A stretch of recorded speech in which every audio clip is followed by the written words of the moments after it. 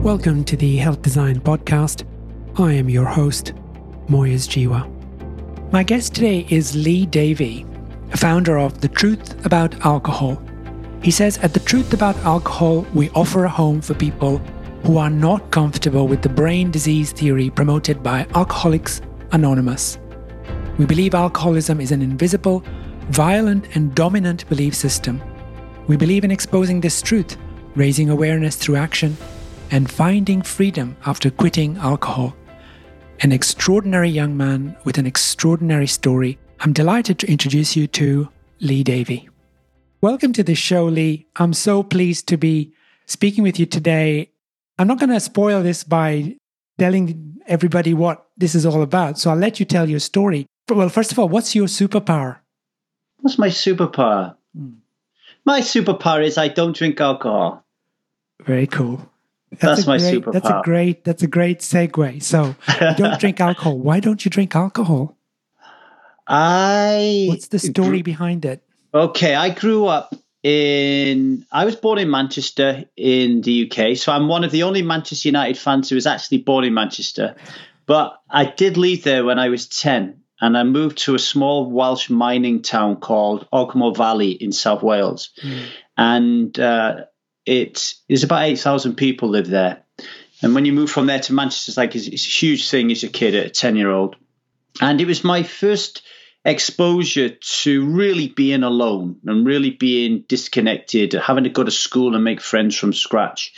And I didn't realize it at the time, obviously. But in order to make friends, I decided that I would try to fit in rather than belong. Try the easiest route. And fitting in Ogmore Vale meant that you drank alcohol. It was ubiquitous. Your parents just spent all their time in the pub. And you really aspired to one day follow in their footsteps and drink. You know, you wanted to have sex. You wanted to drink. I mean, I know it sounds really silly. When you're a kid, you can't wait to have a cup of tea, like your mum giving you a cup of tea and trusting you to hold that hot liquid. Like you feel like you've made it. And alcohol was a little bit like that. So I grew up drinking it. I was 14 when I had my first pint. My dad bought it for me. And that goes to show you how, the culture is embedded there with alcohol. And he bought you a pint at the age of 14. What he did was we were on holiday and he spoke to the barman and told the barman that I was his boy and I was going to go up and order a pint. And he gave me the money and told me to go and get my pint. So I went to the bar at 14 and bought my pint. And I have a little talk on that I'm trying to get onto the Moth stage. Bernadette told me to get on the Moth and do it. It's called My First Pint around that. And as I said in that little talk, the look on my father's face when I came back with that pint was pure pride. Because he was a guy who never hugged me, never kissed me, never played with me, always made me feel like I was in his way, didn't really think he liked me much. And yet when he bought when I was there drinking my first pint, he was different. He was animated, and it was because we connected. It was the only way he knew how to connect with me. And years later, I speak to him about it, and he tells me that that's the way he connected with his dad. It's like alcohol is like the social glue, and the stories around alcohol are what kind of keeps the belief system that alcohol is normal and pleasurable together. So I grew up drinking it, just thinking it's normal. And what by normal, like Thursday night, Friday night, Saturday night, all day Sunday, just really banging it down me, like insane. And then when I got married very early, had my boy Jude, and then you can't go out as much drinking because you have your son, so you start drinking at home, and then you invite all your friends who've got their kids, and they're just there on their Nintendos while you're all drinking. And that's when it got really out of line, because you're not paying attention to how much you're drinking. There's no limit. Nobody's kicking you out at stop tap, Yeah. Was this a problem for your dad? I mean, was he somebody who drank that much while you were a child? My dad is a prime example of somebody suffering from what I call the death effect. So somebody who is quite clearly got a problem with alcohol, but doesn't realize he has a problem with alcohol. Right. And where I grew up, pretty much everybody. You know, it's very difficult, but like everybody you knew drunk too much alcohol. And the definition of an alcoholic doesn't help. And I'll explain why in a little bit. But yeah, my mum and dad, huge problems with alcohol, you know, because all they did, that's their only social outlet was in the so pub. Your mum was the same? Mum was the same, yeah. My sisters today, all the same. So I realized around 2007, 2008 that my marriage was falling apart. So we'd been together 15 years. And we were just arguing all the time, and the common denominator was alcohol. And I felt that my wife would never give up drinking. But I thought if I did, then she would drink less. So I basically bought a book called Alan Carr's Easy Way to Control Alcohol. I knew that it would work because I gave up smoking, reading that book 10 years earlier. And I gave up. And then the way that Alan Carr helps you give up, Moyes, is he helps you to see that alcohol doesn't offer you the value that you believe that it does. And with giving up drinking, you develop a razor sharp clarity and you start philosophizing and asking yourself questions and really growing your self-knowledge in ways that I've never done before. And I realized that alcohol was a story. And the story was that drinking a powerful poison that kills 3.3 million people a year was normal and pleasurable, and nobody knew about the 3.3 million people a year. Yeah, we didn't even know it was a poison. We didn't know it was a drug. We just knew it was this brilliant stuff that led us to utopia and all the sex and all the connections and all the wonderful things in life. And the nastiness that came with that, you know, the infidelity, in my case, during a holiday in Cyprus, beaten, stabbed, and nearly dying, all those things were acceptable. And the way that you deal with that is you turn those disasters into funny jokes, stories again. Yeah. So when I got stabbed and nearly died in Cyprus, I turned it into a joke. And we would have a laugh about it. Hey, remember that time in Cyprus when you got really drunk and you got stabbed and nearly died? Wasn't that funny? And it's a way of blocking the cognitive dissonance. And that cognitive dissonance is, hang on a minute, you shouldn't be drinking this stuff because it's really poisonous. So even as you're lying there, stabbed and bleeding, or even after that, let's say when you're in intensive care and you're reflecting on the experience, you don't see a connection between the alcohol and where you find yourself. No, and I never considered quitting. I mean, do it. I was terrible with hangovers, so I would be sick and I would be vomiting blood. And there were times when I would say to myself, "Oh, I'm not doing that again." But it was akin to smoking and saying, "I'm not smoking again," and then just flinging it away and then buying another packet, like, you know, the next day. There was no substance behind that. And today, when I help people quit alcohol, the vow that we take to not drink alcohol is a very serious thing. That never, ever occurred to me when I was drinking alcohol. Yeah. Do you think that there's a chemical addiction there, or do you think that it is deeper than that? There are social, psychological factors at play. What do you think it is? Why is it so hard? I mean, with smoking, you can say, well, it's nicotine addiction. With alcohol, do you think it's just the addiction, or do you think it's more than that? Well, interesting you say that, because when I stopped smoking when my boy was born, so that was 18 years ago now, I tried everything to stop quitting smoking and I couldn't. And if you Google it now, it will say that nicotine is like the number one most addictive substance in the world. Certainly one or two. Alcohol's up there in the top 5. But when I read Alan Carr's book, Easy Way to Stop Smoking Permanently, and I finished it, I stopped smoking and I haven't craved a single cigarette 18 years later. Now that tells me, certainly raises questions in my mind. How can nicotine be the most addictive substance on the planet? And I read a book and then never crave a cigarette ever again. Surely if it was that addictive physically, I would have had cravings the moment I would have stopped smoking, but I didn't.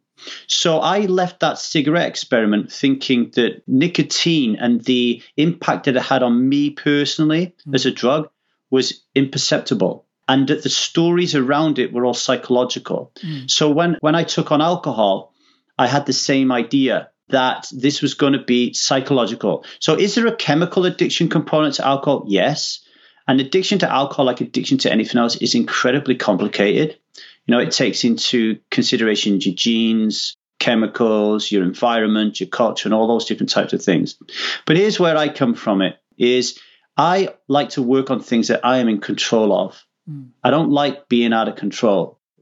So I don't like somebody telling me, for example, that I have a gene that that gives me the disposition towards addiction or alcoholism. I prefer to say to myself, okay, here's the story I'm telling myself about alcoholism. I want to change that story and see how it plays out. And for me, I didn't drink alcohol or crave alcohol at all for 3.5 years until I got divorced, which is another story for another time, I guess. But I've now been in 8 years. I drank on and off for a month in 8 years when I got divorced, and I never craved alcohol. Like today, I don't crave it. So again, for me, it's very much psychological and very much cultural, and there's a lot tied in with societal conditioning. Okay, so you're saying essentially that we need to recondition our minds and possibly recondition our social life in order to beat this thing. Okay, so it wasn't until, you've probably been in a similar situation where you've experienced something quite profound, and then you want to help other people with the same thing, but you need to figure out how to teach it. Like, how do I get what I know into a format that someone will understand? And it wasn't until I read a book by Melanie Joy called Why We Love Dogs, Eat Pigs, and Wear Cows, where she talks about why we eat meat. And she said, why was it that I can be cuddling my golden retriever on my lap and loving it so much, yet at the same time I'm eating chicken and cows and not thinking about it? And she did a lot of research into it, and she realized that actually eating meat eating is a belief system, and she called it carnism. And she said that this belief system was invisible, violent, and dominant, right? And the fact that it was invisible is that people don't even question why they're eating meat, right? So it wasn't, when I read that book, I was like, holy moly, this is what I've been searching for. Alcoholism is an invisible, violent, and dominant belief system. Yeah, it's violent because it kills 3.3 million people a year, which is more than war, murder, and terrorism combined. You only have to walk down your high street on a Saturday night to see how much terror and violence is going on in the streets. And by the way, anyone who thinks that alcohol, helps you chill out and relax and have a good time, ask yourself, why are there security bouncers on every single door? You don't have them at Starbucks or the library, right? It's dominant because in the World Health Organization report 2014, 52% of people question had drunk alcohol, and anybody can just straw poll 20 of their best friends. They're going to be in a minority if they're not drinking. And it's invisible, Moyes, because despite all of the carnage that goes on and all the destruction it leads in people's lives, nobody questions it. It's akin to being in Plato's cave. So I am trying to lead people out of Plato's cave, but it's terrifying for them because when they see the light for the first time, they want to run back into the cave because that's what they know, that's what they're comfortable with. And when I was drinking, I was in that cave, and now we help people get out of it. So to answer your question, yeah, it's super is all about belief system and societal conditioning. And you do need to find new friends, because what happens is when you stop drinking alcohol, or what I call become a striver, one of our members of our community, you want more out of life. And you don't want, suddenly you start to question, why are these even my friends? What value am I getting out of these friendships? And you realize that you've been trying to fit in for so long that you've lost who you are. You become the face that used to be on the side of America's milk cartons, right? You're not with it anymore. So where you spend your time and who you spend your time with, I like to look at it as toxic environments and toxic people. You need to get to a point and work with a support group where you walk into a room, Moyes, and you're like, I got to get out of here. Or you're with people where you say, I got to get rid of these people. And that is one of the biggest challenges, because you need to be strong enough and love yourself enough to be alone for a little bit until you kind of figure out who you are, to then find the right people for you, And yeah. That is a huge undertaking for the average person who has got a problem with alcohol, no question. Because as you say, your dad and your family generally, and then you were not even aware at the time, had no insight. How do we reach those people who have no insight? I mean, it's almost, it's not even like you go knocking on someone's door and you say, look, I'm here to tell you how bad alcohol is. Take yourself off into a quiet spot, video your friends that you have been hanging around with and see how awful it all is. They're not going to do that because they're going to laugh at you and they're going to mock you. So how do we reach people who haven't yet got into the car crash situation, but are well on their way? Wow, that's a real. I mean, that's my life goal right there, and it's very complicated. It could get you a little bit scared when you think about it. It starts with yourself, right? I mean, we have a motto on the Alcohol and Addiction podcast of mine. You know, I always start by saying, my name is Lee Davy. I'm not an alcoholic, and I refuse to be anonymous. Now, that refusal to be anonymous is key. Yeah. Like, I am incredibly proud that I don't drink alcohol. But is my son incredibly proud that I don't drink alcohol? He might be in himself, but is he really proud when he's in and around his mates? You know? So I all I can do is be the role model, is be someone who doesn't drink alcohol and walk around with my up straight with my shoulders back with a sense of pride, without too much cockiness, that I'm the guy who's not drinking alcohol. I'm the guy who's won the prize here. Yeah. And then what tends to happen is people will become curious to why you're doing what you're doing.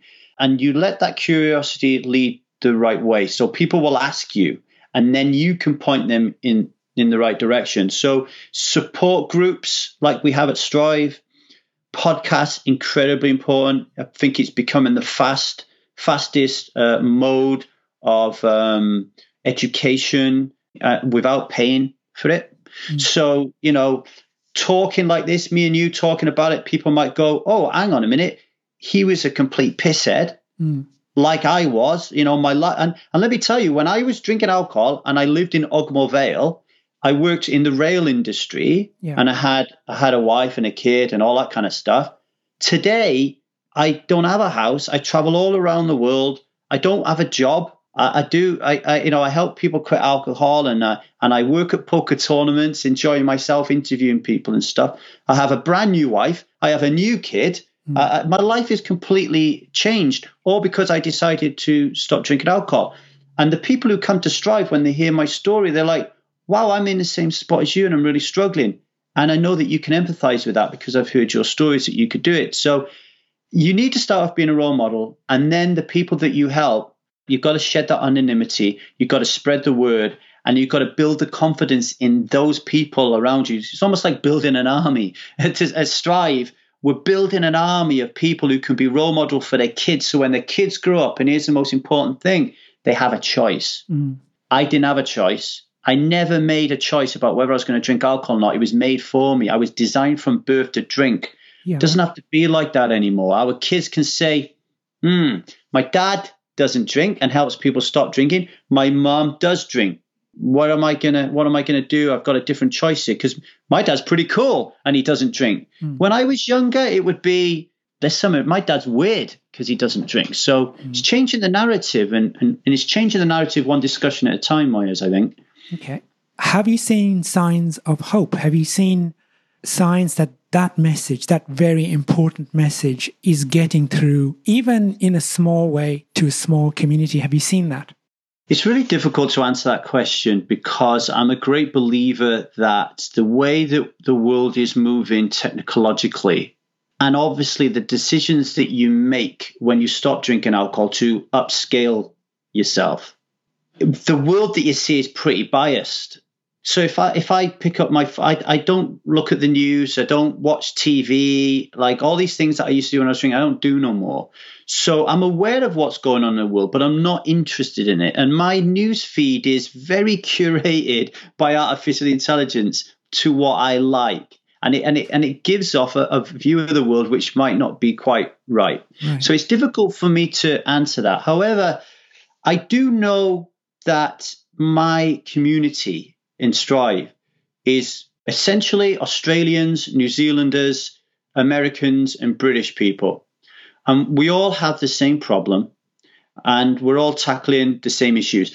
But the wealth of options now for people who are getting curious about not drinking alcohol is going to be the next veganism. Like if you look around the world now, plant-based options are just skyrocketing because there's money in it. Yeah. Now, if we can somehow get a tipping point where there's money in non-alcoholic options and people are buying it as opposed to alcohol, then you'll see the marketing change. Yeah. Because right now, the reason alcoholism is an invisible, violent, dominant belief system is the marketing machine behind it does such a good job of making you feel disconnected if you're not going to drink. I think because of the internet and because of groups like Strive and podcasts like this, we can change that. I really do. Yeah, you're absolutely right. I was just reflecting as you were talking there about my youth and the introduction of alcohol pops at the time. Yes, hooch. Yeah, and how it became that, alcohol tasted horrible. And then suddenly it tasted just like, a Coca-Cola or something. And so suddenly it became palatable. And it hooked even more people into drinking alcohol. In fact, there was a lot of concern, wasn't there, at the time of these alcohol pops appearing, that rates of alcohol abuse, and if alcohol, you can't abuse alcohol, you can't drink it, frankly. There's no such thing as alcohol abuse, it's all abuse. Yeah. That rates of drinking really toxic amounts of alcohol increased dramatically. There was, because they dimmed the taste of it, you were likely to drink more of it. They were also worried at the time that more children would drink it, and it was more marketing to children. You get the same problem today with the craft beer. It's really interesting because we get some craft beer aficionados that come to us at Strive, and they're like, I'm really going to struggle because I love my peanut butter this and my Marmite that. But once you get them to see that they're not drinking alcohol because they like the taste of it, like that's not their issue. Their issue is number one, the core reason everybody who comes to me has a problem is because of this belief system. The belief system that alcohol is normal and pleasurable. That is the number one problem. And then there'll be a second, I would say, like a secondary reason, which is nigh on certain going to be related to some trauma. And trauma doesn't have to be, I was raped when I was 3 years of age. Trauma to me was being moved from England to Wales at 10 and having to fit into a brand new culture. Yeah. Well, Lee, you said that you were one of the few Man United fans who are actually born in Manchester. But the other thing about you is that you are, like the Man United team, a superstar. And clearly your superpower, and we're very proud to say this, is that you don't drink alcohol. Thank you. Yeah. Thank you very much, Myers. I appreciate it. The Journal of Health Design. Better health by design. Visit us at thejournalofhealthdesign.com.